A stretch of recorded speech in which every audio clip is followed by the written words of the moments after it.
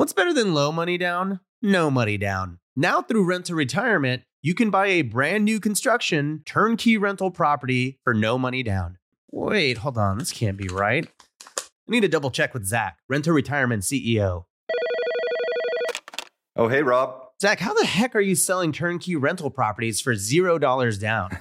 It's not that complicated, Rob. Rent to Retirement has new construction properties up to $20,000 below retail prices. We also have investor loans with rates as low as 3.99% and down payment options as low as 5% or sometimes even zero money down. You get all the cash flow, appreciation, and equity for as little as zero money down. That's an infinite return. Oh, wait. Let me get on this before we tell it to the whole Bigger Pockets audience. Just head to renttoretirement.com. That's renttoretirement.com or text REI to 33777. That's REI to 33777 to learn more about how you can get started investing with no money down today. Get your next new construction property at a steep discount or invest with no money down. Head to renttoretirement.com today.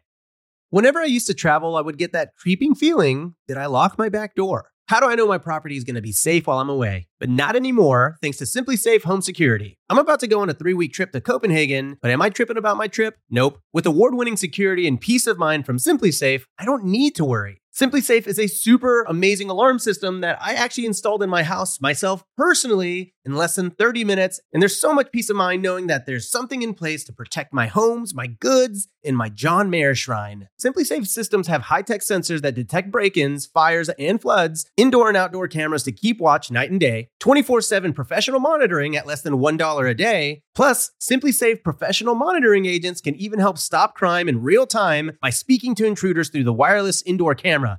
Hey, bud, get out of here. It's like that, but it's a lot better, I imagine. And if you buy the system and you don't love it, you can get a full refund with Simply Safe's 60-day money-back guarantee. Simply Safe has given me and many of our listeners real peace of mind, and I want you to have it too. Right now, get 20% off of any new Simply Safe system with Fast Protect monitoring at simplysafe.com/pockets. There's no safe like Simply Safe.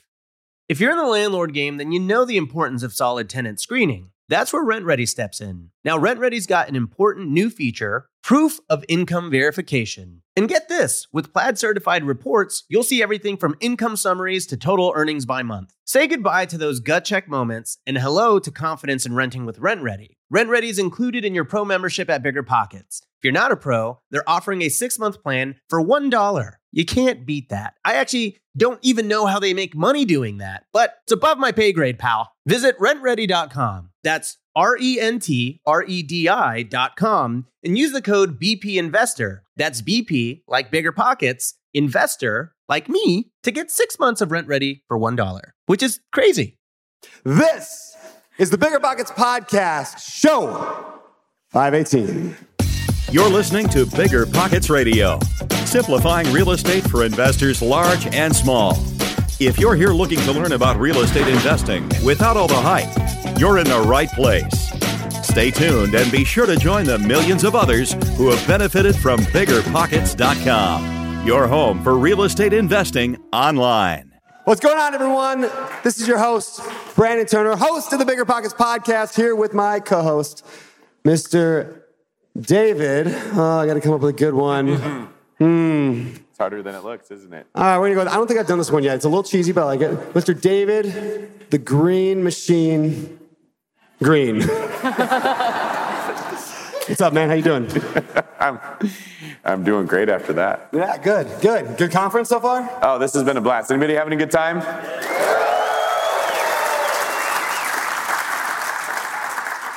All right. Well, today is a live Bigger Pockets Real Estate Podcast recording where we are going to have a conversation about, guess what? Real estate. Shocking, I know. I thought it'd be a good way to end this conference. It's been amazing so far. We got to meet so many cool people. I got to really interact with a ton of you guys. I think I've taken 4 million selfies, and then I've taken some pictures with you guys as well. It's been awesome. And I'm going to start this thing actually before we get too far into this, just introducing everybody. I think we'll go that way. Unless, should I bring up Esther first? Let's do it. All right, who won the contest? It was Esther, right? Not yet? You want me to wait? Okay. All right, Kevin's the producer. Kevin's in charge. Kevin, you use your arms. Oh, sponsor? All right, fine. I like reading the sponsor. All right. So you guys have never seen me read a sponsored ad before. This is a big moment right here. You guys ready for this? All right. Today's show is sponsored by Beardy Brew Coffee. I'm just kidding. No. BeardyBrew.com. All right, let me ask you all a question. Does 15 to 20% ROI investing in turnkey rentals sound attractive to you? About as attractive as David Green. That's a good thing. How about using the BRRRR strategy, also David Green, with new construction to create immediate equity? All right. Yes? Yes? All right. I see heads nodding. So Rent to Retirement offers fully turnkey properties that are newly built or renovated, leased and managed, allowing you to invest with confidence out of state.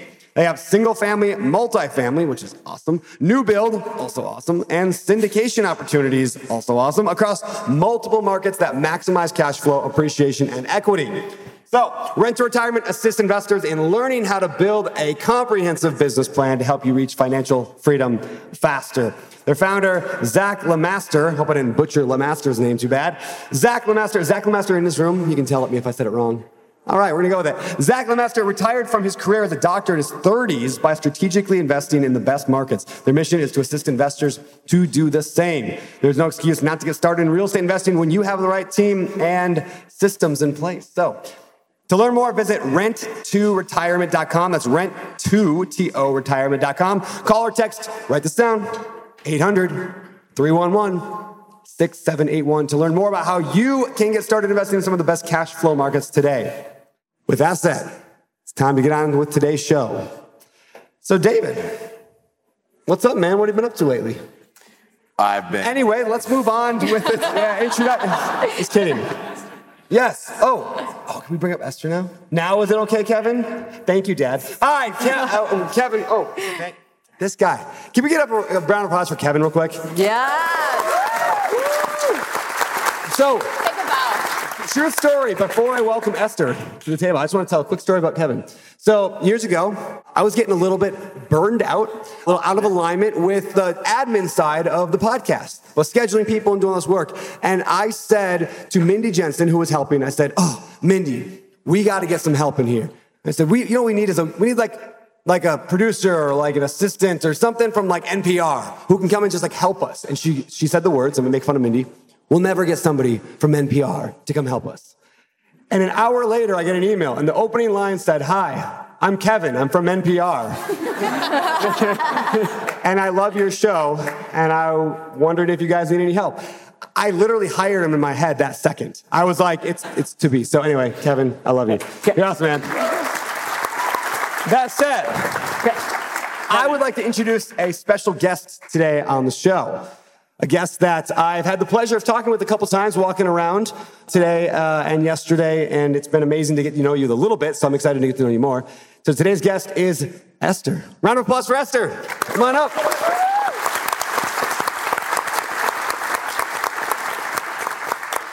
Welcome. Esther, is your mic on over there? I don't know. Let's find out. Check. Try it out. Is that mic on? I don't think it's on yet. Try tapping. Oh, yeah, turn it on maybe. Yeah, there's a little switch that goes up. Hello. Hey, there we go. Hey. All right, we're going to go down the line, and I'll get some introductions to everybody, so we'll introduce you in just a minute. But for those who are listening to this and we're not in the room, we did an auction for a Hero's Home a little bit ago, and Esther is the grand winner of a podcast guest appearance today. So congratulations to you. All right, so let's move on with a quick introduction round, and then we'll get into the dirty details of real estate. So, David Green. I'm going to play a little game here. Instead of just saying who you are, I'm going to say who somebody else is. Let me say who you are, too. So say who your name is, and then I want you to say somebody you met in this room. And if you're in the room, you can stand up. If not, if you see them, you can point them out if you want to. But just somebody you met, maybe you remember my name, maybe you can just point out and be like, guy in the shirt, and that will work, too. So I'm going to start. I'm going to take the easy one. My name is Brandon Turner, and I met Esther here at the Bigger Pockets Conference. Hi, Esther. Hello. It's a pleasure meeting you and everyone else. All right, David. Well, let's go next. I met Mark Ferguson, the Invest for More investor, who I have seen affiliated with Bigger Pockets for years now. He's kind of one of the OGs on the site, but I was never actually able to meet him until today. It's awesome. Good stuff. Me? You're up. I am Indris. I am the co-host of the Real Estate Investor podcast, and I had the pleasure to meet Maria Frumston. She is one of the co-authors of the book, The Only Woman in the Room, and we have known each other for a couple of years, so it was really pleasure to meet you in person, finally. All right. Hi, my name's Liz. I got the pleasure to meet Wendy Papasan. I've connected with her a number of times. She's spoken for a number of events, and it's just so cool to meet her. And something she told me about was creating a mission statement. I just went up to her. It was so nice finally to see her and say thank you so much for that suggestion, like creating a personal mission statement. So it's neat to meet people virtually when you can meet them in person. My name is Ashley Kerr. I'm the co-host of the Real Estate Rookie podcast. For those of you that watched on YouTube, you know it's really nice that I'm out of my closet that I record in, so this is great. I met Noah Evans, and I actually met him the night before the conference because me and my friends were homeless, and he let us stay in his Airbnb, and now we have a group text going where we might be doing a deal together, so. Yeah, Noah. What's up, everyone? My name is Tony Robinson, Asher's co-host for the Real Estate Rookie podcast. I met Ricky Rodriguez this week. I don't know if you're in here, Ricky. We have met online. I actually interviewed him on my old podcast before I joined Bigger Pockets, and he's just got really, really great energy. We've always connected, so glad to finally meet you in person, brother, wherever you're at. There's so many heads out here, I can't find you, but happy you're here, man. I'm Scott Trench. I'm the CEO of Bigger Pockets and co-host of the Bigger Pockets Money podcast. And I met Dr. Joe Asamoah. So I had a great long conversation with him today. It was a pleasure to meet him, and thrilled with all he's done and contributed for Bigger Pockets. Fantastic. Hi, I'm Esther Rises Lowenvine. I was following AJ Osborne for a while online. He's a wonderful human inside and out, and it was a pleasure meeting him here for the first time. Yeah, he is. Hey, Esther, tell us a little bit about yourself. What do you do, and how long have you been in real estate? What do you do in real estate? I'm a speech-language pathologist. I got involved in real estate about 3.5 years ago for many reasons. Number one, I'm a mom, and as a speech-language pathologist, I was working with children and then coming home to children. That was too draining. It was time to see some adults in my life. In addition, I'm a massive extrovert, and I figured what better job to go into than commercial real estate. I don't have to go back to school for this, so this was really exciting for me to jump into. There are other reasons as well that I decided to hop on board. It's been 3.5 years, and I am not looking back. It's been a wonderful journey. I started as a realtor on the residential end, moved to the commercial space. About 1.5 years ago, one of my clients that I sold the property to had asked me to help them find a JV partner. That threw me into the capital raising world. I've raised over $40 million in the last 1.5 years, and I took it now to the next level and started a private equity fund. In addition, I also transacted as a realtor over $400 million in commercial real estate in the last 3.5 years. And even more so, my husband started noticing what I was doing, sending out properties to investors, and he's like, why don't you send them to me? So this started about 1 year ago. He was always involved in real estate, but right now he's like pedal to the metal involved in real estate. He started purchasing a lot of properties. He is now my biggest client. And we are set to hit $1 billion assets under management within the next year. Wow. That's awesome. How many of you all want to hear Esther come back, by the way, and do a whole episode on the Real Estate Podcast? Should we do that? Yeah. All right. We'll make it happen.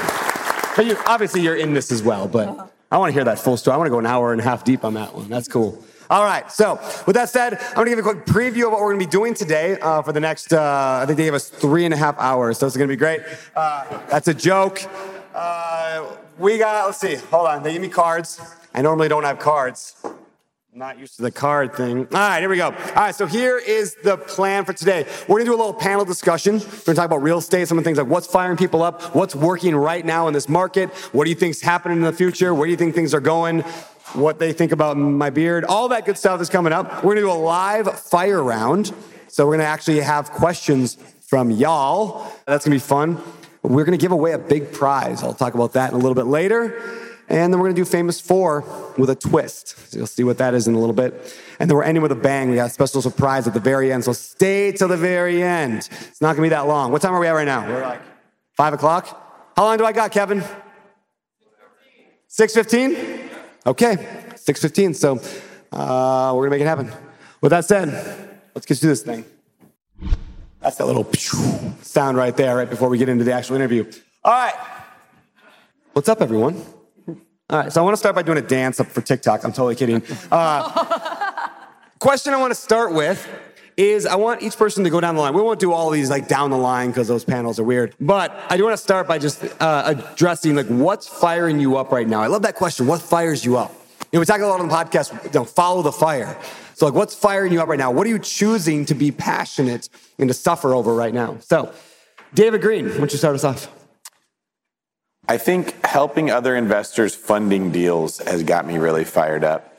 I started the One Brokerage this year. We've been helping people who don't really understand, like, where should I get started?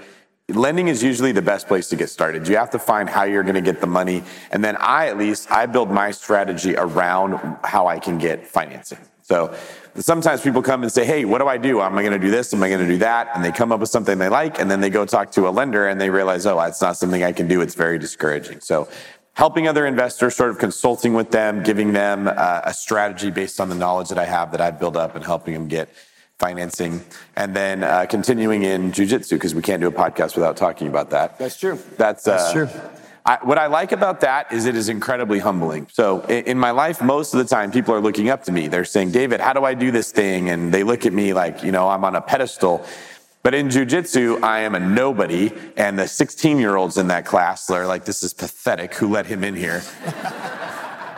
So it's a really good ego check. It's really good for helping me relate to who the people that work for me or are doing a deal with my team, what they're feeling. You forget that when you get over it. Like I'm 10 years ahead of or behind, however you put it, those emotions that come with like buying a deal and being afraid of it. And so I feel all the same emotions when I'm getting choked out by somebody or trying to learn a move that's really difficult. And I think that that's been good. Awesome. And Joseph? For me, has been a syndication project with a social impact, leveraging our strengths, giving returns to our investors, but also helping women in transition. It really fires me up more than anything else. That's how I choose to spend my time, and I can't think about anything else but helping other women to get moving forward with their lives in a safe place that is really meaningful to me, and that couldn't fire me up more. What's been firing me up lately is like making connections. I love making connections between people. A lot of folks I've been talking to, even at the conference, they'll be saying something about Denver or wherever they are located and go, oh, I know someone who can help you. And I feel like sometimes we do this business alone. We try to figure it out all on ourselves and by ourselves. So I just love connecting people and making people's roads a little easier, because sometimes you just try to do it all yourself, and it's just not as easy when you're doing it yourself. So that just fires me up on a daily basis. When I can connect people and they can help each other and they can work together, it just gives me a lot of joy.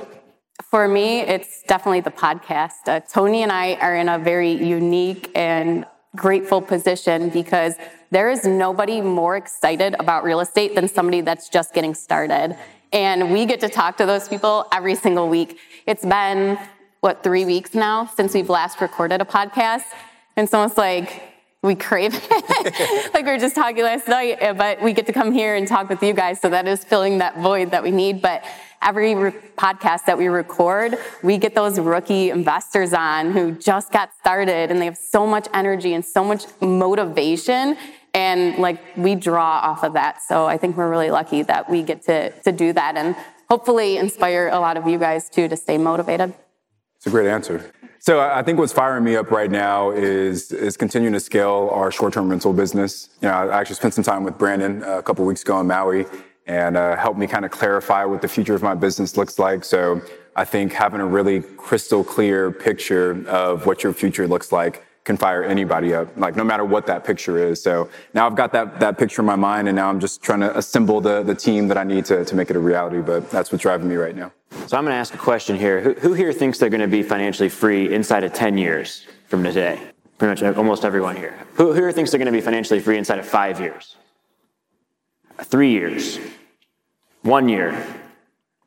All right, so inside of 10 years, and in some cases along a sliding scale, nearly 100% of this room, or 85, 90% of this room feels like they're going to be financially free. That is unlocked human potential. And that is what gets me fired up every day to do what we do here at Bigger Pockets. And you can see that continuing to grow bit by bit, week by week, thanks to the great efforts of our team here at Bigger Pockets and all of the folks we have on this panel and this podcast here. So I just get up every day trying to do that and continue to drive that incrementally forward. And that excites me.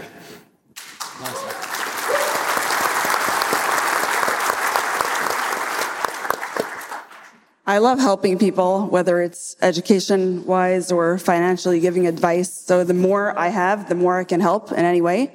That was another factor in inspiring me to start my fund, is that I am enabled people to teach them that investing in real estate is very beneficial and all the benefits that come along with it. So I love educating. And another thing that gets me fired up are my 8 beautiful children. Every day I love being a role model to them and showing them, that anything is possible. Yeah. Isn't that awesome? 8 kids? Yeah. Wow. All right. So that's what's firing you up right now. And I want to shift a little bit and talk about what's working right now, specifically now in the real estate space. And I want to start with Scott, actually, because you're the one that's probably most analytical guy I know. You actively listen to economists for the fun of it and read books on that stuff. And so I'm wondering, Scott, from your perspective, what you're seeing, and you're seeing the whole Bigger Pockets community, you're seeing the real estate world at a level no one else really sees. Yeah, so where are we at and where are we headed? I'll start from the top down with that, and I'll try to condense this to two minutes on that. I think, we just had a 90-minute talk about the state of the economy and a lot of good news, I think, for real estate investors. But if I have to boil it down from another angle, I'd say it's 2021. Where do you go right now for return? Do you go to the stock market, which is at a really high valuation? Do you go to cash with inflation looming on the horizon? Do you go to Bitcoin? Do you invest in bonds with interest rates at all-time lows? And so if you want to take an opposite lens, from the optimism we heard yesterday, you can say, what's the least bad option that you have right now? And I think real estate and being able to borrow fixed debt at long-term yield, and Jay Scott has mentioned this, is that debt might be the best asset in the environment that we may, a lot of us may expect over the long term with that. And so, continuing to buy real estate is a part of my personal investing strategy, of course. And recently, I and my business partner purchased a higher-end duplex with higher income tenants, because if I drill it down even further, I like the Denver market, and I think that there's a rise of these higher income renters coming gradually, bit by bit, over the coming years. And so I've been specifically going into that. But I'm probably the least advanced investor on this panel at this point with my small Denver portfolio. So interested to learn from you guys. Anybody else want to comment on that? I'd love to have a couple other perspectives on that. Where are we headed? Any, David, you want to throw in your thoughts? Yeah, just take this with a grain of salt, because none of us know. And it's very easy when you listen to someone you respect to think, oh, they say that, so I'm going to go do it. We don't know. But I will tell you that I'm putting my money where my mouth is, so to speak, when it comes to this. I'm watching what the government is doing when it comes to just continually creating stimulus every single time we get into a problem. And I don't know what's going to happen, but I think it's reasonable to expect that we can expect more of the same. That's going to keep happening. The last words I heard was that we're creating a $3.5 trillion stimulus package, but it's okay. It won't cost you anything. We're just going to raise the debt ceiling and print the money. So when I hear that, I don't get angry about it. I mean, you can have your opinions of if it's good or not, but you can't stop it. So the question becomes, well, what do I do to position myself if this is going to happen? And I think that it will create inflation. I can't see how it couldn't create inflation when we're adding this much money to our economy, and we already have a housing shortage that might continue to get worse because it's very difficult to build property. So from that perspective, it gives you a very big target when you're investing in real estate. It makes it much easier to not make a mistake or to not lose money when you're getting bailed out by appreciation. So you're also competing with cash flow for everyone else that wants it. It's not just us at this conference that want real estate. Venture capitalists want real estate. Hedge funds want real estate. The information age and podcasts like this that put this information out to the masses. And every year, more and more people get into this, which is great for us that are investors, but it's also not good for us that are investors because everyone else is hearing the same thing. So what I've done is I've just expanded my time horizon of what I expect when it comes to how the property performs. So when we used to say I want a 12% cash on cash return year one, I'm now okay to look at a 5-year perspective and say, well, what can I expect after 5 years? How will this property be performing? Or even 3 years in some markets, rather than just waiting for the perfect deal to come along and everyone else is grabbing it before it becomes the perfect deal. Let's talk about this. Future trends. Like what trends do you guys see happening? Like I said the other day I was talking on a panel, I said I like to look for 30-year problems. So like where's the world headed to that we can get in the way of? I think I used the metaphor of like when you're hunting for whales out in the ocean, like you don't go to where the whales are, you go to where they're going to go. You look for them and they're moving and you try to cut them off. I don't actually mean hunting, by the way. I just mean paddleboard to them and then shove the paddle into their blowhole. It's great. Totally. That's a joke. That's a joke. I just love that vision of like a golfer. Yeah, like just whoa, and then whoa. Just sounds so much fun. All right. So what problems do we see in the real estate market that if we get into now, we may be able to head off? Maybe Liz and Justin, do you guys see anything in particular that we should be thinking about getting more into? I know it's a long-term solution. What project or property do I want to buy, but what local problems can I solve? For us, we're also doing a lot of ground-up construction right now because most people are looking for current assets. We're saying, where are the eyeballs and how can we do something different in the markets that we know? And so that's the other part, is that you're solving the affordable housing along with how do we keep our investors active in what we're doing, because deals are harder to find, and then how do we really create that issue in that particular area? As long as you're doing that, you can't go wrong. I don't think you can't miss on that. But in every area is a little different in terms of what affordable means. Anything you want to add on that? You feel like she covered it? Well, she spoke very nicely about that. I think that I like the part that what can go wrong, right? Things can go wrong with single families. Things can go wrong with small multis and large apartments. So I encourage you to really think about your partnerships before you get into one. Really understanding what are your short-term, long-term goals, and then your partner, and then together. We recorded a podcast on partnerships. It is a big deal. So before you say, hey, you like syndication. Yeah, I like syndication too. Well, okay, let's talk about the name of our LLC at the end of this conference. Really get to know the person. We got to know each other for 2 years before we did our first deal. So dating before getting married is something that we highly recommend. That's good. All right, so let's talk about, there's some people in this room maybe who are not as experienced as others. They're maybe just getting started. How many of you have done less than 3 deals total? Okay, so there's a good... to be here, you guys. Yeah, you guys are awesome. Yeah. So it's probably, for those listening to this right now or watching this on YouTube, it's probably, I don't know, a quarter of the room maybe. And so for those people, I want to throw it down to Esther first. Like you said, you're an extrovert. So, tonight we're going to go out and I'm sure we'll hang out with people. We'll see people at the restaurants, the bars, whatever. And then we leave here, we go home, we go to real estate meetups, whatever. What advice do you have for people that are getting started, or maybe they're newer on their journey, to get out there and meet those people that they can connect with and network with and try to build a business together? You don't have a lot to offer in the very beginning. So what can you suggest? So I'm a massive extrovert, married to the most introverted person. My advice to everyone is just be yourself, be your true, genuine self, and people will be attracted to you based on you trying to be you. Don't try to be the next person. Everyone can work themselves, but be them. Don't try to be someone you're not. That's really good. Ashley, can I throw that one to you as well? I mean, Ashley Carey, you're one of the people that, in every circle I go in life, you're in that circle. You're already in that friend group. That's just because I'm stalking you. That might be because you're stalking me. But everybody loves Ashley. Everybody loves all you guys. But Ashley has a special place in everyone's heart. So how do you do that? How do you make everyone want to take you under their wing? Like you said, you tricked Steve Rosenberg into coaching you. How do you do that? Probably because they feel bad for me. Well, one thing is sliding into people's DMs. So the first time I ever went to a meetup, I didn't know anybody in my area.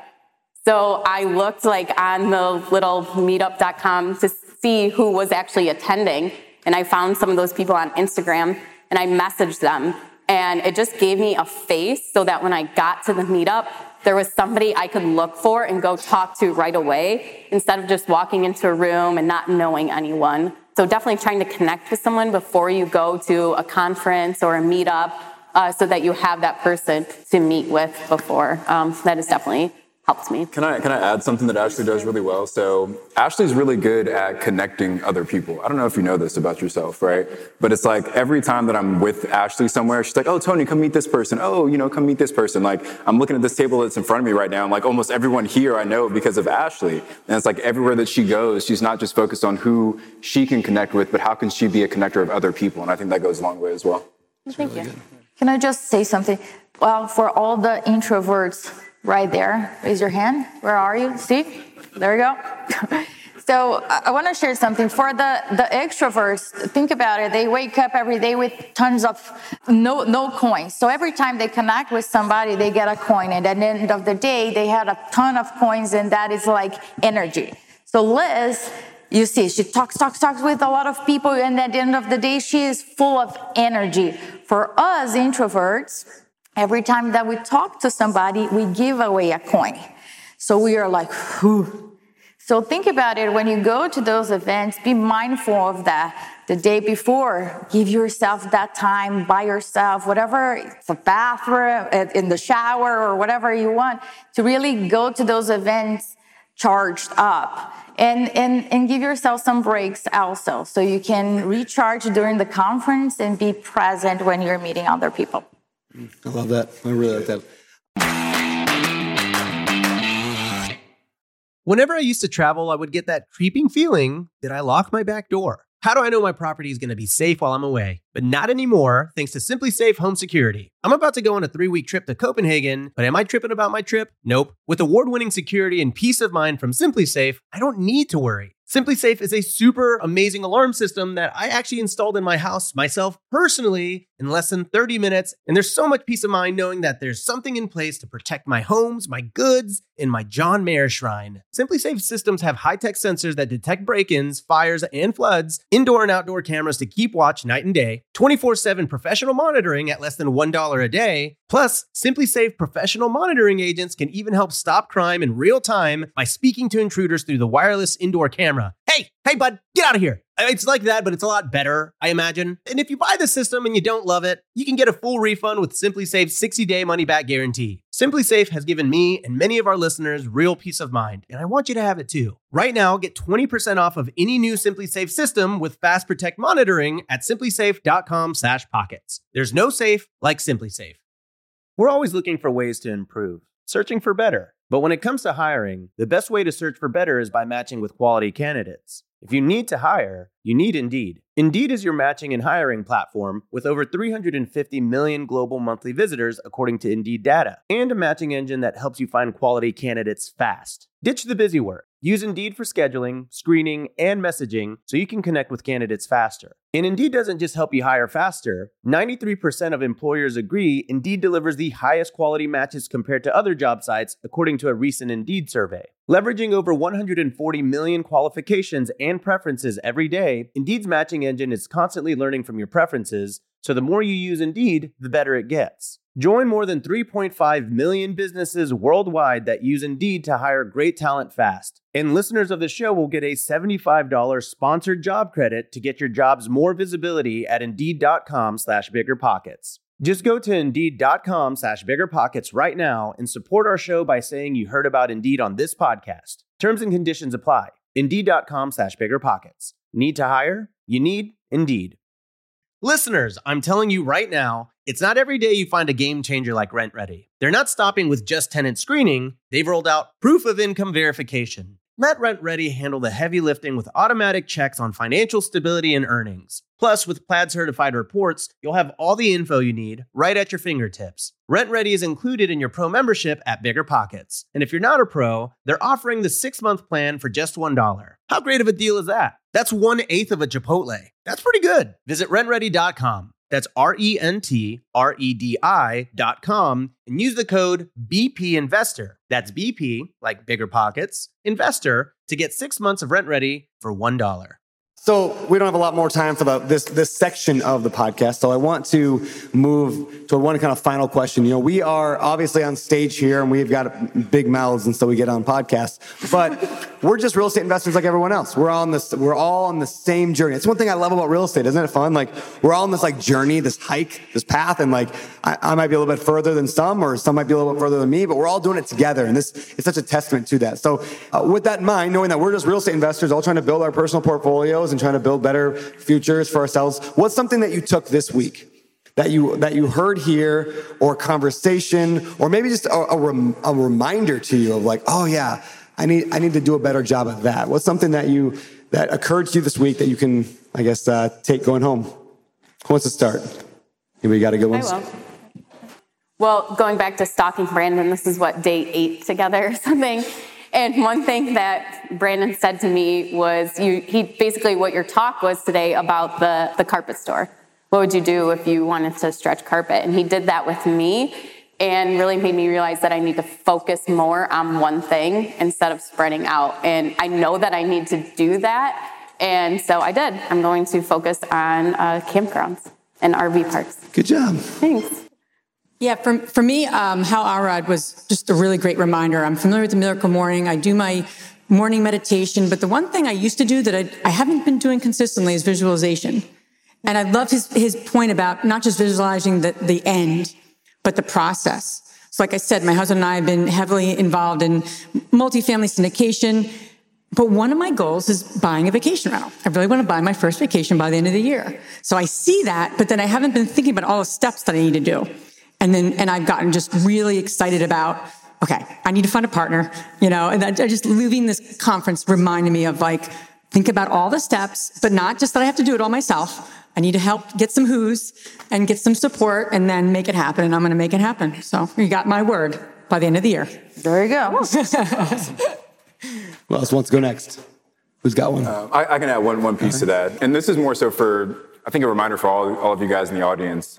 People always come to us as the podcast hosts and think that we're providing an insane amount of value. And obviously, there are a lot of smart people up here, but at the end of the day, all we're doing really is asking the questions to the guests, right? So some of you that have already been on the show. So I think as much as you guys are coming to us in the middle of the sessions and asking for advice, you would probably get just as much value if you turn and talk to each other. So, when I was up here early this morning, I encourage you guys to communicate with each other and talk to each other, but really take that to heart. You will probably meet someone in this room that could change your life. My life changed at a meetup. That's how I started investing in short-term rentals. I met a guy that was investing in Pigeon Forge and I followed him there and it literally changed my life. So just a reminder to all of you that, the people that are sitting next to you are the ones that can really kind of change the trajectory of where you're going. Esther? Hal was discussing about accepting your situation that you're currently in and moving on. I try to live my life by that, but it was a great reminder to just accept whatever situation you're put in and that there are no excuses. Keep going, keep moving, keep pressing on the pedal. Scott? Yeah, for me personally, I think it's a reminder to do more real estate investing. I'm almost way too conservative, I think, in my approach, and it's been a couple of years, and I could buy a couple more properties next year. And it was a reminder, all the economic signals are pointing to that, and that's the core thing. So I need to get more active there. And then I would just, I would just echo Tony's comments there. The power of this community is not any one individual's thoughts, but the fact that there are 1,000 people, 1,500 people here who are often achieving success in completely conflicting philosophy, short-term versus long-term, and it all can work. And you just need to gather that information from a variety of sources to inform your approach. Awesome. And Justin? For me, it was deeper connections. I really have a pet peeve when people say, hey, what's your name? And then the next question is, how many doors do you own? Doesn't get them anywhere. So I refuse to answer that. So I rather have more meaningful conversations to get to know the person, what the person's goals are, how can I support them instead of them getting to know about me, how can I support you? So tell me about you, who you are, what you care about. So, and then I can share what I'm doing, my behaviors, and not my doors. I'm not my thoughts. I am not the number of doors that I own. My value is not tied to that, neither yours. So I like more meaningful conversations, and I got to have this, and I'm very grateful for all the people that I talked to. Awesome. David Green. Yeah, it's very similar to Andresa. When Brandon and I are at these conferences, and probably everybody on this stage, we don't get to attend a lot of the speakers. We're mostly trying to make sure you guys all have a really good experience and pump you up however we can. So I don't think I got to hear very many people speak. But I did have a moment in the middle of the chaos where Brandon and I were kind of recharging. And I think that the seeds you planted sunk extra deep because of that exhaustion, or the defenses that you have that say, I can't do that, I got too many things to do. You weaved it right through all that. And you actually told me that what you think my highest and best use would be is to partner with the people that are the best of the best at the best of sourcing capital. They're doing great at apartment investing or mobile home park investing, or they have something going on that's already really good. And I need to be partnering with them and sort of adding like NOS to their engine. And that is a thing that I've noticed that I definitely do better when I'm jumping into something someone else has started than when I'm trying to build that campfire myself. So my big moment came from a conversation that you and I had in between a bag of almonds and catching our breath. He was eating the almonds, I was eating the M&Ms. Here we go. I'll say this. I was on a panel with Steve Rosenberg, who I know had to head out already, but Steve Rosenberg earlier today said to me, well, said to everybody, but I really took this to heart, was just that he had this be, do, have formula. It was like be times do equals have. Am I saying that right? Yeah. I think so. Yeah, be. And he was saying like people see the have, they see the result. Whether that's they see the financial freedom, they see the Tesla, the private jet, whatever it is, like you see and you're like, I want that thing. And so then they're saying, what do I have to do? I'm going to do the thing. And then they do the thing, or they try to do the thing, and they just can't seem to get the have. They can't get what they want. And he was saying that it's because the be, in other words, who you are, matters so much. And that combine that with something, David, you said, you were talking to a 13-year-old, like teenager here earlier, and they asked advice, what advice do you give a 13-year-old? And you said, do hard things, like run towards those hard things. And what I just kind of combined those two together and realized like that when you run toward hard things, when you run towards the difficulty things, like I was thinking lately, I feel like I've been kind of coasting a little bit. And it just started me thinking, I guess that's what I'm taking out from this is a thought of what's the next hard for me? And maybe that's, honestly, I mean, I know what it is. It's becoming a better leader to my team. Like, I'm not good at certain things that I should be because they're hard. And so I've been kind of avoiding them. But I need to be a better person, a better leader. And therefore, that's what I'm going to take from this. So awesome, guys. Thank you for that. Now, we're not quite done yet. We still got a little bit of time yet. So I want to shift over to the Magic Cube part of today's podcast recording. Yes, there is a Magic Cube. It is a microphone in a foam cube. So that means it is time for the fire round. It's time for the fire round.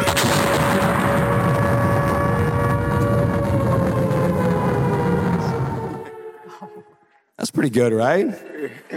All right. So, for today's fire round, we're going to have you guys ask some questions. Do we have two mics or just one mic? Two mics. All right, where's that? There, back there. All right, hello. All right, so we're going to actually give you guys the opportunity to ask some questions. Now, I do want to preface this with, we want to get as many questions as we can in. So we're going to pull a Dave Ramsey here. If you've ever asked Dave Ramsey a question, or you ever see Dave's show, the people ask a question very directly because they've been prompted to. So I just encourage you to think, if you're going to ask a question, just think through, how can I put this in one sentence and then ask it? Now, if the microphone's not picking up, it means it's upside down. I think you just got to flip it upside down. What side's up? There's like 4 little white dots. That means up. So if you're near the microphone right now, who would like to ask a question to anybody? You can ask it to the whole group, or you can target a person individually. Who wants to ask a question? I think we got you. When you're vetting partners, what kind of questions are you asking? Ooh, vetting partners.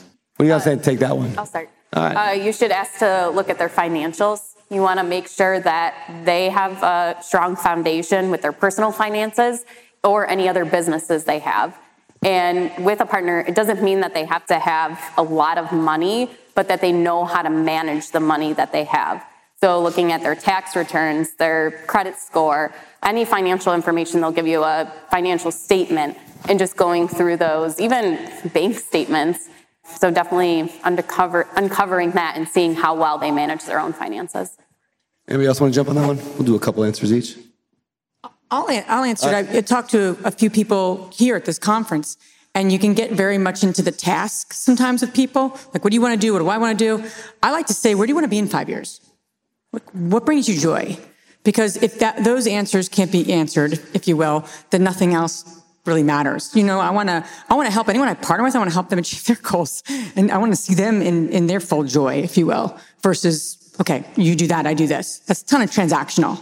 Great partnerships are not transactional. They're deeper than that. So, and also listen to the podcast that we record about partnerships that we share a little bit deeper. And I think there is a PDF at the end with specific questions that we shared. Cool. All right. Question. Out of all the deals that you've done, what's been your favorite and why? Can I start this one? My favorite is the fourplex that I bought for my daughter Rosie the week she was born, just because it's such a cool idea to buy a property. For those who don't know, it's you buy a property for your kid, you put it on like a 15-year mortgage, and you don't even need a cash flow. You just got to hold on to it. If you can hang on until it's paid off to zero, that property's worth $100,000, $200,000, $300,000, $400,000 by that point. And so, yeah, I love that deal because of what it's going to teach Rosie and Wilder. What you guys? Anybody else? Yeah, I can talk about mine. Mine was the first short-term rental that I ever purchased. Before I got into the short-term rental space, I was doing long-term rentals, and the first long-term rental I bought, I think we were making like $150 a month in profit after paying like the property manager and all that stuff. Our first cabin, we grossed $143,000 in the first year, and then we netted, I think, $80,000 on that. So like that was like the best deal I think I've ever done in my life. I haven't done that since, so it was like a one-off, but yeah. Anybody else? Yeah, I'll go. Sure. My best deal is my mixed-use building that I have my liquor store in. And I bought it for $20,000. 2 years previous to that, the owner had wanted $90,000. I was very patient, which is hard for me.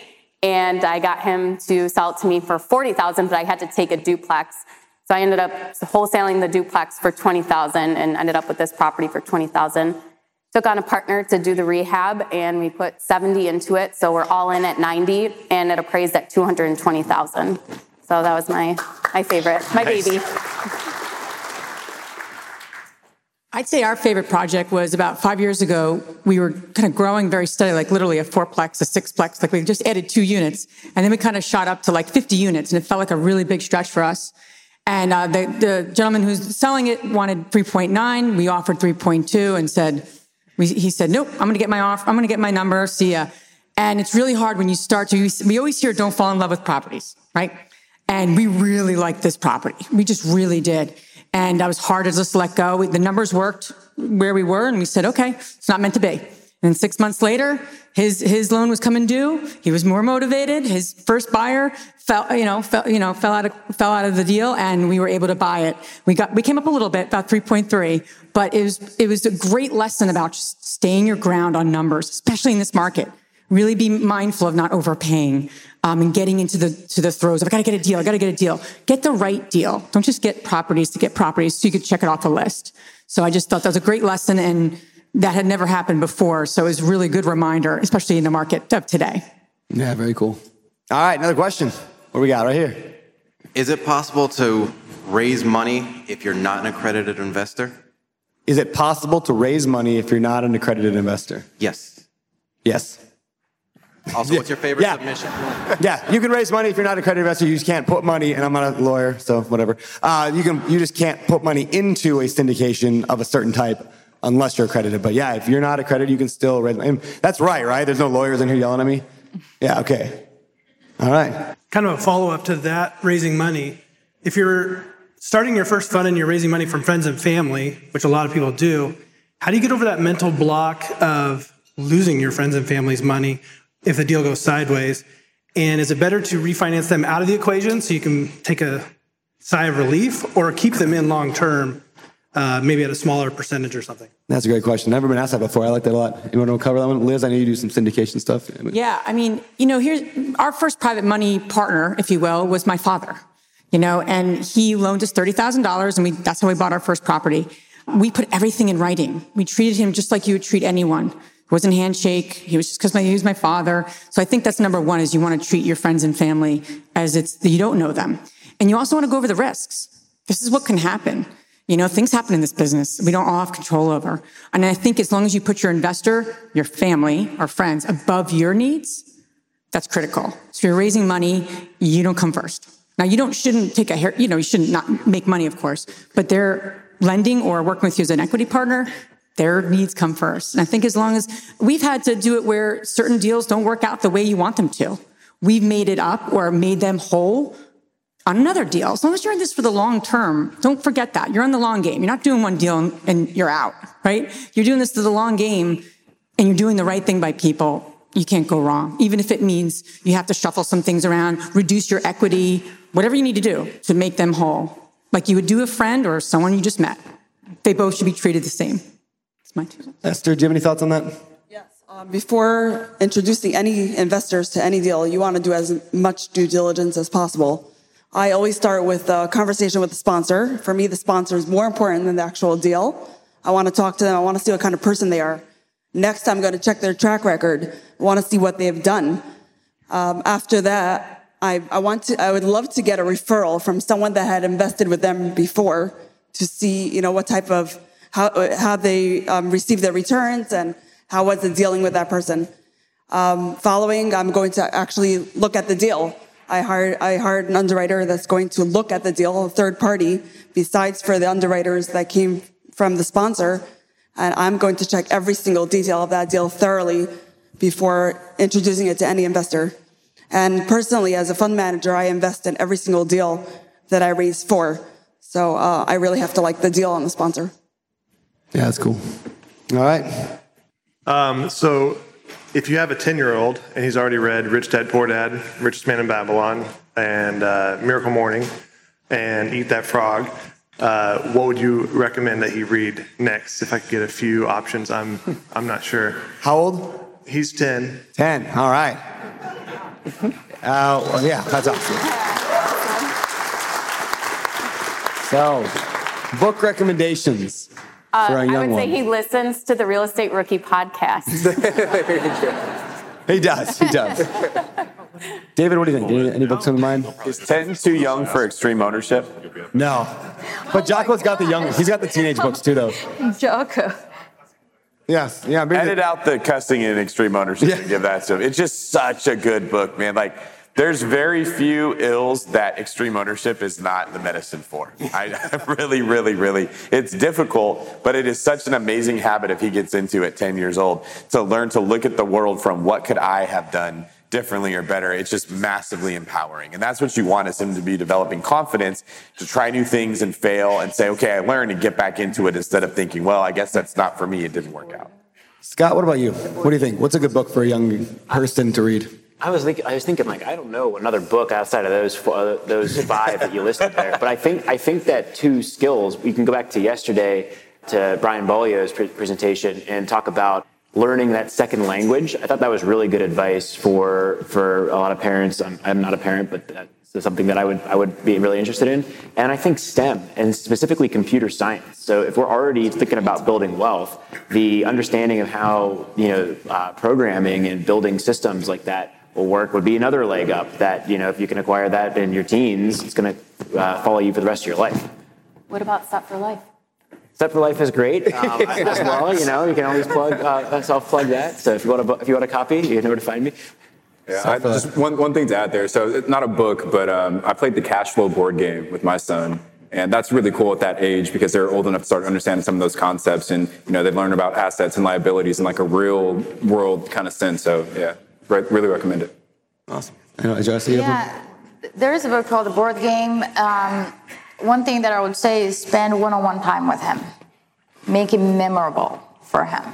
Make it a special time with him.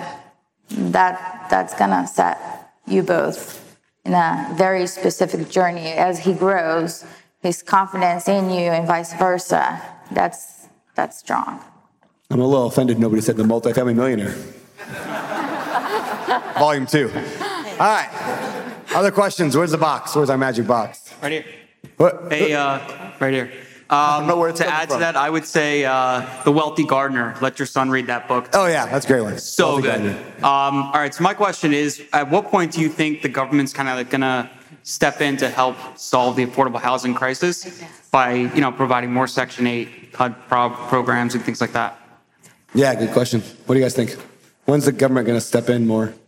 I'm going to try answering that in a roundabout way here. I think that those programs, many of these types of programs appear to already be reasonably funded here, and I think that we should be cognizant as a community of landlords that affordable housing is going to get worse. If we're right, and we think that what we just heard yesterday from an economic perspective is going to come true, it means rents and prices are going to continue to climb. That's literally the bet that almost everyone in this room is making. And so I think that's really important to keep your reputation front and center as that happens, because that can create problems downstream if we're right and more wealth accretes to landlords through inflation with that. And so I think that the answer is affordable housing is not likely to get solved. Prices are likely to go up. Rents are likely to increase. And that is the investment that we're making. And we need to be cognizant of that and be fair, equitable, and treat people right as we're building those businesses. How's that? Does that work? Yeah, it's really good. Yeah, sometimes it's easy to get not excited, but maybe excited. Like we're in such a good spot in this room because we are I think most of us believe, as we learned again yesterday, we're in just such a good spot right now in the economy, and we're in real estate. It's going to do awesome, but it's just important to remember that 90% of the Americans are not in that spot, and life is likely just going to get worse for them. So yeah, just remembering that. I can try to give you some form of practical answer. That's impossible. We don't know when the government's going to say we're going to do it. What I would be watching for is when it's covered in the news heavily. Because the way it typically works is the news talks about it, people agree with it, pressure makes its way to politicians. Politicians feel like they have to make a decision, and then that decision is made in whatever direction the current political leader is drawn towards. So it probably won't happen until you see people get really mad about it. When I start seeing that is when I will expect, all right, it's only a matter of time now before they expand the Section 8 program or create some stimulus package where they're going to try to build more housing. Like, that would make sense right now. I'd like to see something like that. But that's the closest answer I could possibly give you to when that would come about. All right. Another question. Where's the magic box? All right. Hi. So my question is, as a rookie, how can we be more appealing to hard and private money lenders if we only have one deal that we've acquired through traditional financing? Rookie host want to answer that one? Yeah. Just let me, if I can take a step back, right? Like, I think so often people that are new, they undervalue how much knowledge and skills and abilities they actually have, right? So if you've done a deal, like, you're ahead of 99% of the people that haven't done a deal. So you have some kind of value. If you're going to private money, and actually I was talking with Matt Faircloth earlier today because he wrote a book, Raising Private Money. So if you haven't read that, I would definitely encourage you to do so.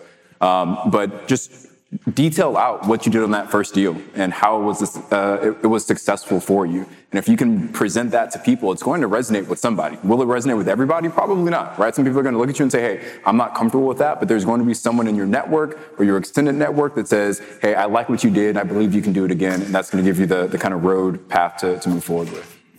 What would it look like if you showed up with a professional appraisal that you've already paid for, handed to them with comps, a scope of work written out by a professional contractor saying what it would cost, a 3-minute video from that contractor saying, I am John Contractor and I will do this deal with this scope of work for this much money, and then maybe the backing of somebody that you had done a deal with before. I think the way you present it is just as much or more important as the actual experience. When we say we're looking for experience, it's just a shortcut to try to figure out if somebody knows what they're doing. That's all that it really is, right? So you're taking away the need for them to try to figure out if you know what you're doing by presenting yourself as someone who does. I love that answer. Yeah, the sentence, how you do anything is how you do everything, I live my life by that. And that's why, if there's a spelling error in our PPM, I'm sure there is, but it really, really bothers me because I don't want a lender seeing, oh, they're sloppy with their spelling, they must be sloppy with their investments. So if somebody came to me and wanted me to fund their deal, if they brought me that, I am 100 times more likely to fund their deal. I don't care about how much experience they have. I've had hard money lenders tell me the exact words, Brandon, if more people put together the detailed reports like you do, I would fund way more people. Like I had my first hard money lender say that back years ago. And that's what actually led to us making the Bigger Pockets calculators. Is I was like, oh, well, maybe we should just systematize this and make it so everyone can make nice looking reports. So yeah, being professional, I think is huge. All right, let's do, I think we have time for like 2 more maybe. Where's the magic box? Which personal characteristic or trait do you think has most contributed to your success, and how has it done so? I have no idea what that box was. Right there. Back here. Oh, okay. Can you ask that again? I was looking at everything. No problem. Which personal characteristic or trait do you think has most contributed to your success, and how has it done so? Esther, why don't you start? Wait, were you asking Brandon specifically? No, everyone. All y'all. That's for me personally, just learning to stay present at whatever task I'm doing, whether it's being a mother or working or writing or everything else I do in between. It's just staying present to the task at hand and doing that to its fullest and being super committed to whatever you take on. Scott, let's just run down the list. I like this question. I think I would describe it in one word of I think I'm coachable, whether that's reading or learning or absorbing feedback and one-on-one mentorship. I think for me, I have like almost an insatiable curiosity when I decide to try and do something. Like if I have a goal in mind, like I'm going to try and read and learn and watch everything I can about that topic. But then I have the discipline to actually start taking action as well once I've learned all of those things. So it served me well. For me, it's building stuff. I like to create businesses. I like to figure out how to do that. And then once it is built, I get bored and I like to give up the day-to-day operations. But I used to work for an investor and I helped him build a lot of businesses. And that was where I really excelled, is to putting all the moving pieces and parts together and then getting it all to form and stack and to work well. So I'd say that was my strength. I say for me is being tenacious, but doing it in a kind way. So, from my sales experience to starting our businesses, I'm super tenacious. I don't give up, but I do it in a really nice way. So that's what's worked for me. For me, it's integrity. What I think, what I say, and what I do are aligned. And I expect the same from the people that I surround myself with.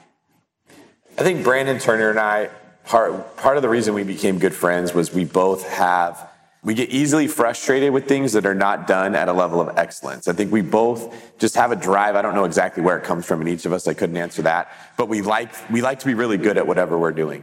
And so when you're always striving to be excellent, it forces growth. Like it's impossible to not grow if you're always trying to be the best all the time. And so I've just backed my way into opportunities that I didn't see coming because I sort of outgrew the shoe that I was in and another opportunity was right there. And I'll just say I'm lazy. Like, that's the truth. Like, I just try to find the quickest way out of every task I have to do. And there's that famous quote, right? Of like, if I had, Bill Gates, I think, or someone said, you have to, if I wanted something done, I'd hire a lazy person. Yeah, I'm just incredibly lazy. I would just prefer to not do anything ever. And so it just makes it, I'm always trying to find a faster and better and more efficient way to do it. All right, last question right here. Okay, so you guys gave us tons of value as well as the other speakers this week. We just entered Q4. So what's something you folks are attacking here, whether it's personally or professionally? Let's start at the end. We'll do one more rundown. We'll call it good on this part. Esther, what are you tackling right now? I need to learn how to delegate a little better, personally. I'm a perfectionist, and things are moving really, really fast, so it's hard to find the right people to hire and to learn how to delegate. That's something I'm working on. Okay. We're working on a couple of leadership team hires at Bigger Pockets. And then personally, I am working on a new fitness goal here in Q4. I have a certain body fat percentage I'm trying to hit. We've got a goal to get to 1,000 short-term rental units by the end of 2023. And if we're using Brandon's framework earlier, I'm like in the architect seat, so I need to start filling in those other seats that help me get there. For me, it's building a team. I just hired an acquisitions manager that will start in a month, and then a bookkeeper. And I'm also coming out of the closet. I just got under contract a property that will be my new office. It's 30 acres with 2 cabins on it. And the one cabin has big, huge glass sliding doors like Brandon's sea shed, but instead it overlooks a beautiful pond. So, I mean, almost just as nice. Wait, can we clarify? But I'm going to turn it into my office. Can we clarify the coming out of the closet part? She records her podcast in a closet. So this new property is where she's going to be recording her podcast. I'm putting in my office and a podcast studio. Yeah. Thank you for clarifying. And a few things on the horizon. From an investing perspective, we're starting a fund, which is really exciting because it's going to be a little more diversified. We'll be working with operators. We've always been the operator we've worked with, so to speak. So that's exciting. From an investor perspective, we're building our team, and that's exciting to support us in different ways of supporting women in this business. So those are the two things really, pumping me up. And right now, just letting go and not having to do everything myself and some of the things the rest of the panel, rest of the hosts have said. Yeah, the real estate investor community has grown organically to a level that we hit a ceiling, and now it's time to take to the next level and get coaching and advice for other people that living on a different platform, in a different world. They see things in different ways. So going back to being coachable, coming from those folks that have done what we were looking to do, so we were able to serve more women. This is such a good question. Even with all this time to think of it, I'm having a hard time. I think I'm probably going to take a page out of Brandon's book from the advice he gave me. I'm looking to hire an asset manager to help manage the properties that I've already bought, not a brand new person, which is typically where I always start with. It has to be someone with some experience. And then hiring loan officers to help more people that want to get loans to be able to buy real estate. As well as what you mentioned is a person who's already really good at sourcing deals, finding deals, putting money into play, and then coming in and seeing what I can do to amplify the success that they're already having. I'm excited about the new Brandon Turner coaching program. $89,000. Run to the back of the room now. I'm totally kidding. No, I'm working on an idea of a foundation I mentioned earlier, a way to raise money. I have this cool idea. This is the summary in 30 seconds. I'm like, man, syndicators like myself, we could take a $50 million property, raise a bunch of money to buy it for $50 million, sell it 5-10 years later for $80 million. That's just normal practice for a syndicator.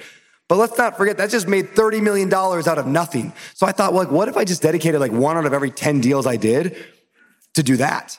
And we just buy them in our portfolio, manage them, raise the money from, instead of investors, we're raising it from donors. Donors get their money back at the end of the deal, but we just create tens of millions of dollars out of thin air by repositioning real estate, which I'm pretty excited about this idea. So I got to work through obviously a million things with that, but that's going to be coming here at the probably Q1 of 2022. I'll be working on that. So, all right, thank you. That is the end of the fire round. Big round of applause for these guys, if I could. And thank you to all of those who asked a question today. And for those who did not get a question, guess what? Later tonight, we're going to be out hanging out. We're going to be in the bar on Bourbon Street, maybe in the hotel. Ask your questions. And we are not the only ones that can answer questions. Ask the people around you these questions as well. You'll be shocked to hear the wisdom in this room. The combined wisdom and knowledge in this room is just insane. So with that said, we're going to move on to the next section of today's podcast. And that is, here we go. All right, hold on. Got to move the card here. We got the prize to give away.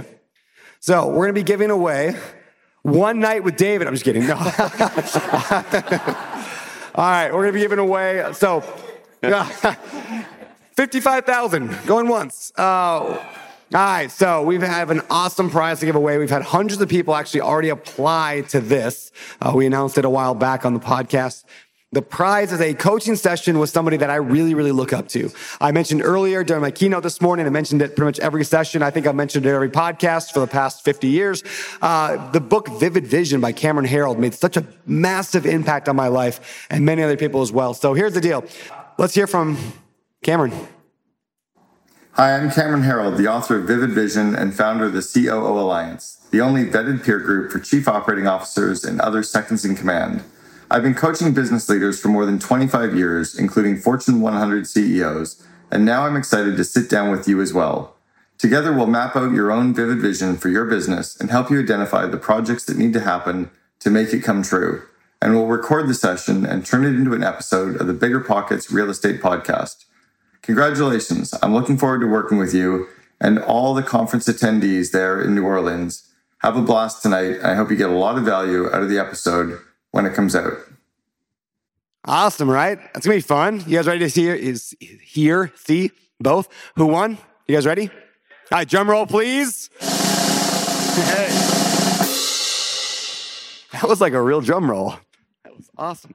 All right, the winner is JB Klein. JB, are you in here? There's JB. What's up, man? All right, come on up here.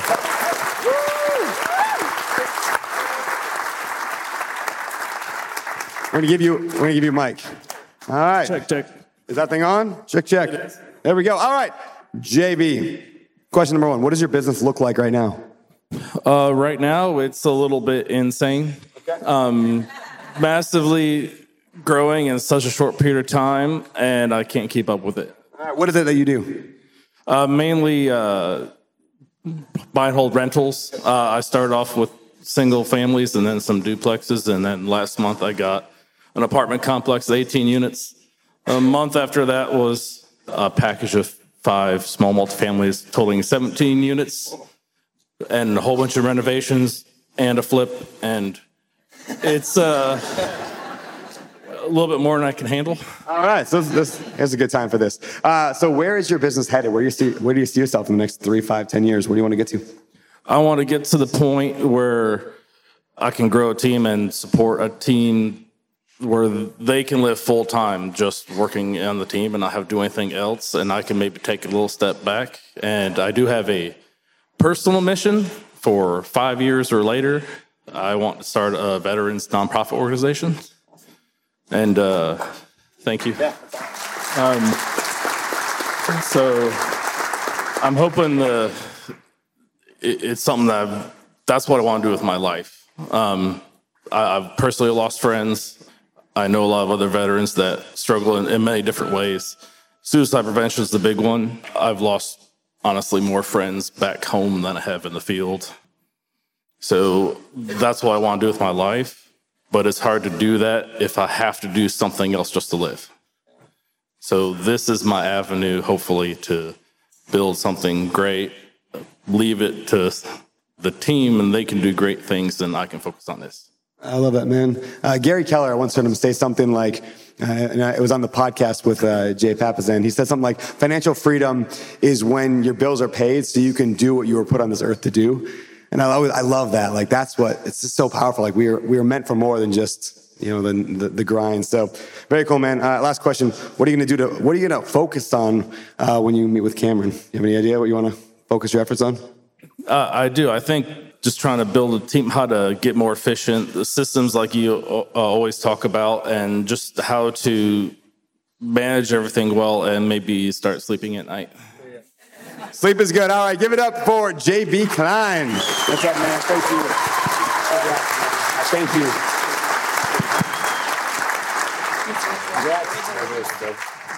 All right, look at this. I think it's almost time to get out of here, but we do have one more segment of the show. Are you ready for this? Are you guys all ready for this? You guys remember what's coming? I did lose my voice a little, and I lost a higher register, but we're going to try it. It's time for the Famous Four. Very good. That was like a group effort. This is great. All right, this is the part of the show where we ask the same questions to every guest every week, just to see what they got to say. But since this conference is not about us, this conference is about you, we're going to have a little twist here. We want to hear some of your answers to the Famous Four from earlier this week. So check this out. Famous Four.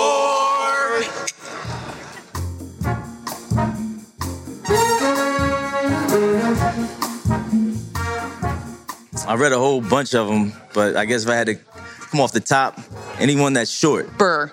Rental Property Investing by Brandon Turner is a pretty good book. The Burr book by David Green.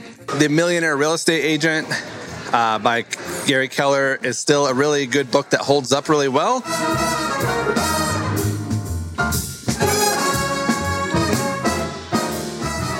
book so far is The 10X Rule by Grant Cardone. So my favorite business book from this year was this book called The Molecule of More, and it's all about dopamine and how the human body interacts with it and all that. So I absolutely love that book, and I think everybody should take a read and understand how your brain works a little bit. I know it's cliche, but it's got to be Rich Dad, Poor Dad. I wouldn't be here today if it wasn't for that book. I just finished Brandon's second multifamily millionaire book. Has been really helpful and really useful with underwriting and raising capital and all those things that people need to go to the next stage. So there's a book called The Warren Buffett Way, which talks about the principles of how Warren Buffett invests. Warren Buffett Way by Robert Hagstrom. It's a good one.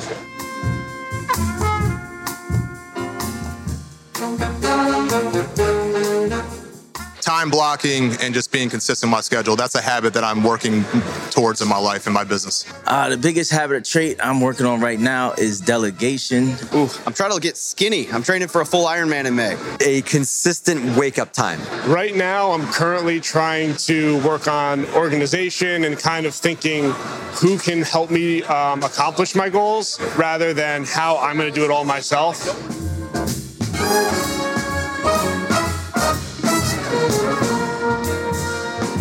Courage. Grit.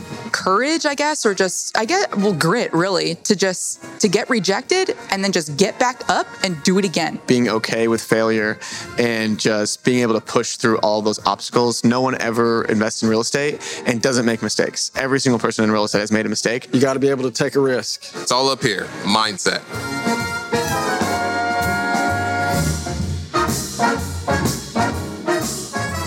All right.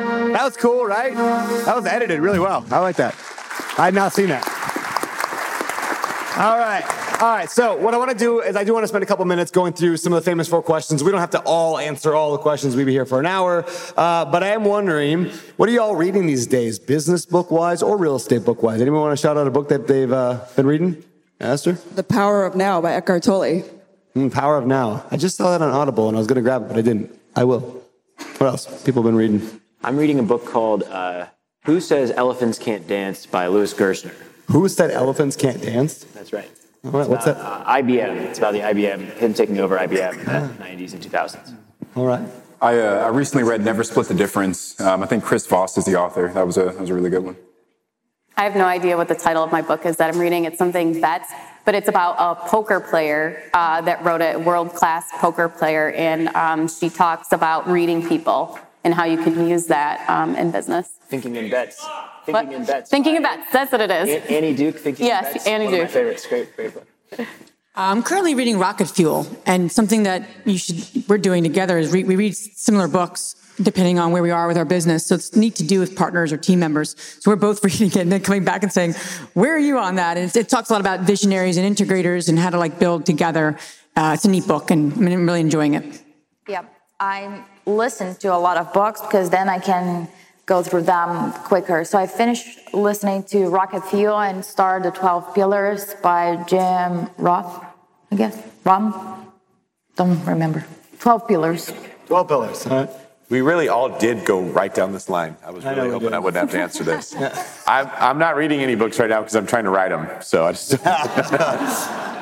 Mic drop. All right. I just finished a book that made a big impact on my life. It's called The Ruthless Elimination of Hurry by a guy named John Mark Comer. It's all about he's like a church pastor out of, I think, Portland, but it's all about how just in our world today, we're just so fast-paced and crazy and busy, and it's affecting our lives and our kids' lives and everything. And so it says, what if we just slowed down? And he had this great line in there. He said, the opposite of love is hurry. And I never thought it didn't make sense when I first read that. The opposite of love is hurry. And if you think about it, you can't hurry love. If you want to show your kids love, it is the opposite of hurry. It is slowing down and spending time. So I've been doing a lot of the practices from that book, like taking a whole day with no cell phone and the kind of a miracle morning. That's a big part of it as well, having a morning time where you're just quiet and alone, reading and meditating. So anyway, Ruthless Elimination of Hurry was a great one for me. Last question, I'll skip through habit and trait because I know I want to get us out of here. What separates successful real estate investors from those who give up, fail, or never get started. We'll probably have to keep this a little bit short, but we'll run down the list. Again, why don't we start with Esther one more time. What do you think separates people? I think it was Hal yesterday that discussed 5-minute rule. If something bad or negative happens in your life, you're allowed to sulk for 5 minutes, and then you're ought to get up, brush yourself off, and move on. I think getting started, taking that first action, getting the first deal. Yeah, I'd agree. Just being action-oriented, I think that's the biggest part. Being creative, and not just even when you're getting started, but to keep continuing to grow or to pivot or transition is not being okay with not doing the same exact system or the same exact thing, and changing how you do your business model, and being okay with that, and being okay with change, and kind of always be reevaluating. I would say continuous personal growth. Every moment, every month, looking at yourself in the mirror and going, what's working and what's not, and getting really honest with yourself and saying, I want to do this better so I could be a better version of myself. If people really focused on being a better version of themselves, they'll be a great investor, and they will move through and make things happen. For me, it's freedom of time. If you're looking to become financially free and then have freedom of time after that, I will shift that. Start buying people's time right now, 2 hours per week, whatever you can do. Freedom of time comes first, and then you'll become financially free much faster. I think it's expectations. If that's what we can, a deal or not a deal is just based on whatever expectation you had of what you would expect. And so I think a lot of new investors struggle with comparing what they hear Brandon doing or what they heard on a podcast from 9 years ago, or whatever the guests that we're bringing on that are obviously successful. That's where they're talking is then you think I'm supposed to go do that. And that's not the case at all. I think that having objective, reasonable, long-term expectations will take a lot of the fear and the worry out of what stops people from moving forward. I think it's luck. Just kidding. I think the successful people are aligned in their, number one, their passion, in their suffering, and two, their vision, in their mission, in their actions, and in their emotion. Because in order to continue this long term, to be persistent, I really think you got to be aligned. And so I think those people have that. So this has been fun. I want to do one more activity real quick, just because I got asked a question earlier today that said, hey, how do we know who here at the event is into this thing or that thing or multifamily or flipping so we can connect with them? And I'm like, I don't know. There's not really, go to a session, but here's what I want to do. I'm going to do a quick practice. We're going to get a little exercise, a little blood pumping for just 2 minutes. It's going to be short. All I want you to do is stand up if you are into, meaning when I say into, either you're currently doing it or you want to do it. Let's go, we'll start with house hacking. House hacking, into that kind of thing right now. Look around. Find somebody you're going to connect with later. Make eyeballs with them. Like eyes, wink at them. Just kidding. That's weird. All right, sit down. House flipping. And you can stand multiple times. House flipping, stand up. Look around. If you're in it, or you want to get into it, look around. These people are house flipping right here. All right, have a seat. Small multifamily. You're into small multifamily investing. Wow. All right. Look at that. A lot of small multi. All right, have a seat. What about just like rental houses? You can stay standing if you want. Rental houses, look around. All right, how about, have a seat. How about like commercial real estate? Commercial, it could be any kind, like industrial, commercial, but retail, some kind of big commercial real estate or small commercial real estate. All right, look around. All right, have a seat. All right, next one. Let's go, what am I missing? Large multifamily. Larger multifamily. All right. All right, very cool. Have a seat. Am I missing anything vital in there? I'm sure there's more. Airbnb, vacation rentals, short-term rentals. I know there's obviously a million things we could hit here. All right, look around. These are your people. Yeah. Connect with them. Yeah, all right, have a seat. All right, thank you guys so much. This is awesome. This has been fun. I would love to keep doing this for like more hours, but I want to go drink. So we're going to get out of here. David Green, as usual, would you like to get us out of here? Oh, you want me to keep going? Oh, they're going to give me another couple minutes. All right, good, because I really wanted to do this. Here's what I want to do. This is cool, and I didn't get a chance to do it earlier. So do me a favor and stand up, everybody. Everybody stand up. All right. I'm going to call some people out here.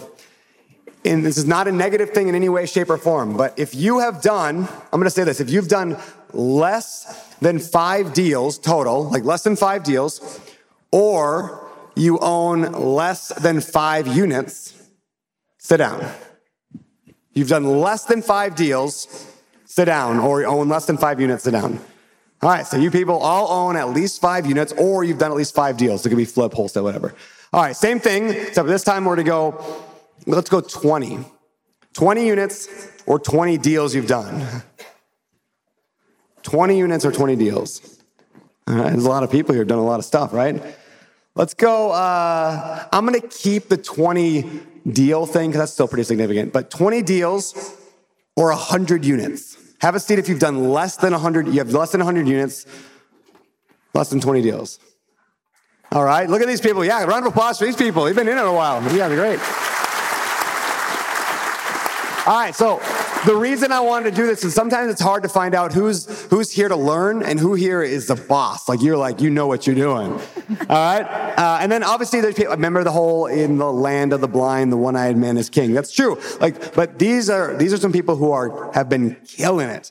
So look at them, figure out who you're going to go up to later, and you're going to talk with them. Sorry for you guys. I just put you all on the spot. You're all going to get blown up tonight. But these people are legit, and yeah, this is awesome. Thank you. All right, everyone, round of applause for everybody. Thank you.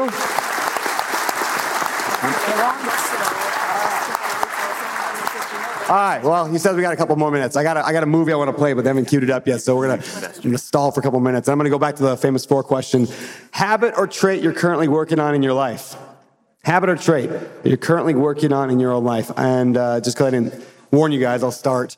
I am, jiu-jitsu would be too obvious.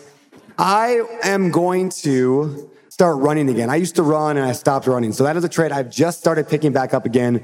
I want to get good at running long distance. That time where I'm just like in the zone for an hour, hour and a half, where I can just zone out. You know, when you go for like a jog or a run, or you're getting a massage or whatever, where you don't have your phone and you're just thinking.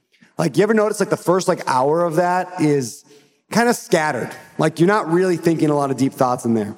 You're just kind of all over the place. This problem is happening, this problem. But the longer you do that for, the longer you have that silent time for, you start, your thoughts, which are like this, they start compressing maybe into 1 or 2 issues. And then they start getting really focused onto something that matters. In that moment, and usually for me, it's like an hour in, is when I start thinking the really important stuff. And that time is when most of my good ideas have come from. People like, applaud me or, talk about how I'm a visionary. Like, I'm only that way sometimes because I deliberately set that time in my schedule each week to think for an hour and a half at a time. And that's when all that stuff, and that's when the big problems get solved. How many of you guys agree to that? Raise your hand. That time is valuable. All right, put your hand down. How many of you had that scheduled on your calendar every week? All right, some of you do. For those who didn't raise their hand, I want to encourage you, schedule that time. So anyway, habit or trait in my life is I want more running time, because running time for me is thinking time. I mean, the entire month in Maui came during a run. That entire idea that I'm running with right now, it all came from a run. So that was funny, right? Come on. All right. David Green, habit or trait? Doing more speaking and becoming a better speaker. Wow, that was way shorter than mine. All right. We're part of being a better speaker.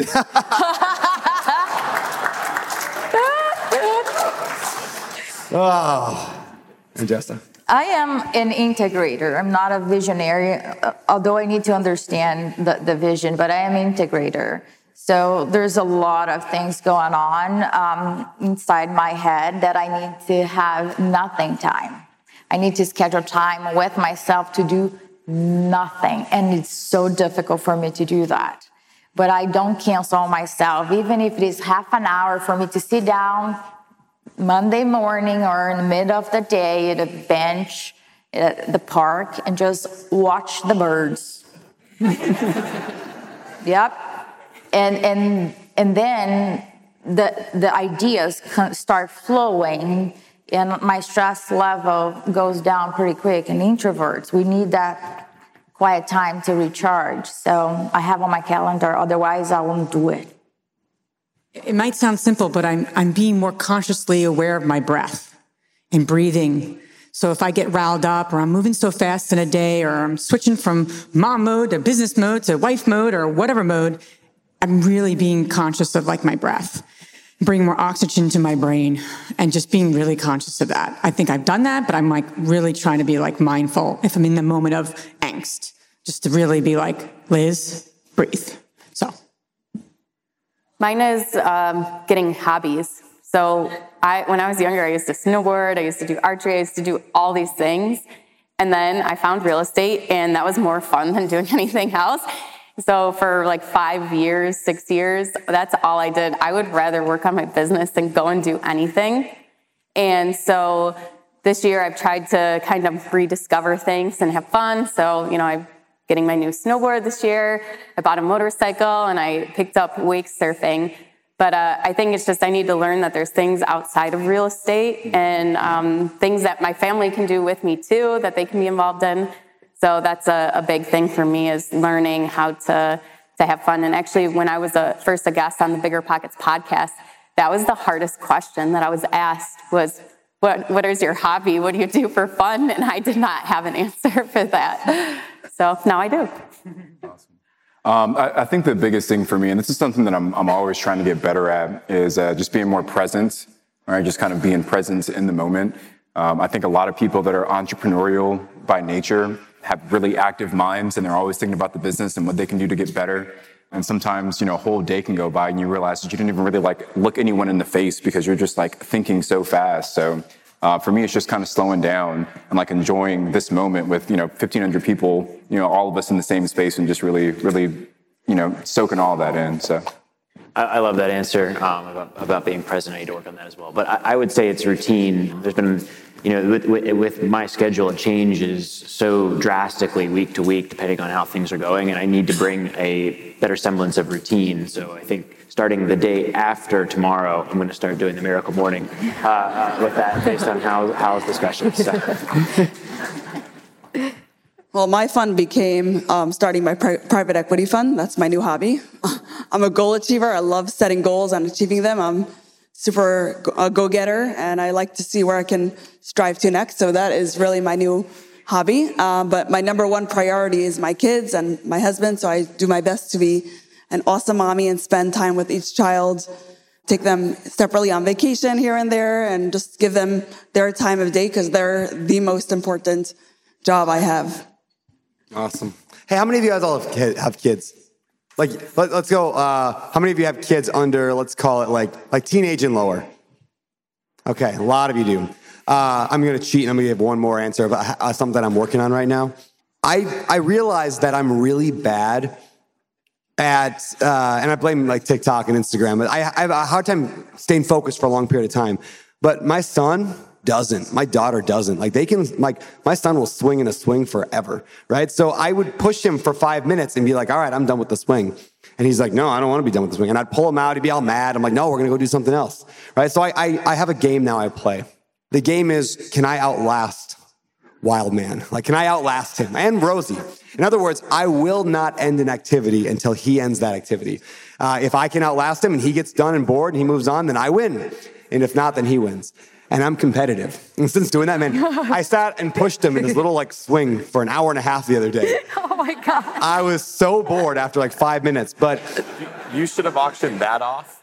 Get pushed in a swing by Brandon. I will push you in a swing for 30 grand right now. I'll push you in a swing. Anyway, it's one of the hardest things to push a kid for 90 minutes straight when my mind just wants to go do something more effective or to sit and play Play-Doh with my daughter. Choke up. But we don't get those times back. We don't get it back, right? That's the most important thing. So that's my encouragement to all of you guys to go home. Yeah. So that said, speaking of time, like that? What? No, I'm not singing that song. Man, all right. So speaking of time, we are out of time now, so we're going to get going here in just a second. I just want to end this the same way that Scott started it. Scott said that it's easy to go to a conference, get excited, and then go home and not change anything. And I just want to encourage you all, make this your pivot week Make this your pivot year and change your life. You guys can do it. So thank you guys very much. Now, yes, you can clap if you want. You guys are awesome. Thank you so much. Before we get out of here, we do got one more video. Is that correct? Oh, it's right. David has got to take out the podcast. I didn't let you leave it. It's the only reason I have a job. All right, I'll let you take it out. Here you go, man. For the BP podcast lineup and Brandon, the architect Turner, this is David Green signing off.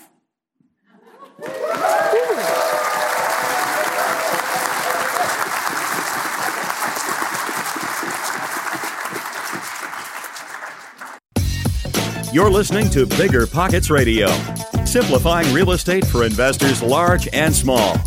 If you're here looking to learn about real estate investing without all the hype, you're in the right place.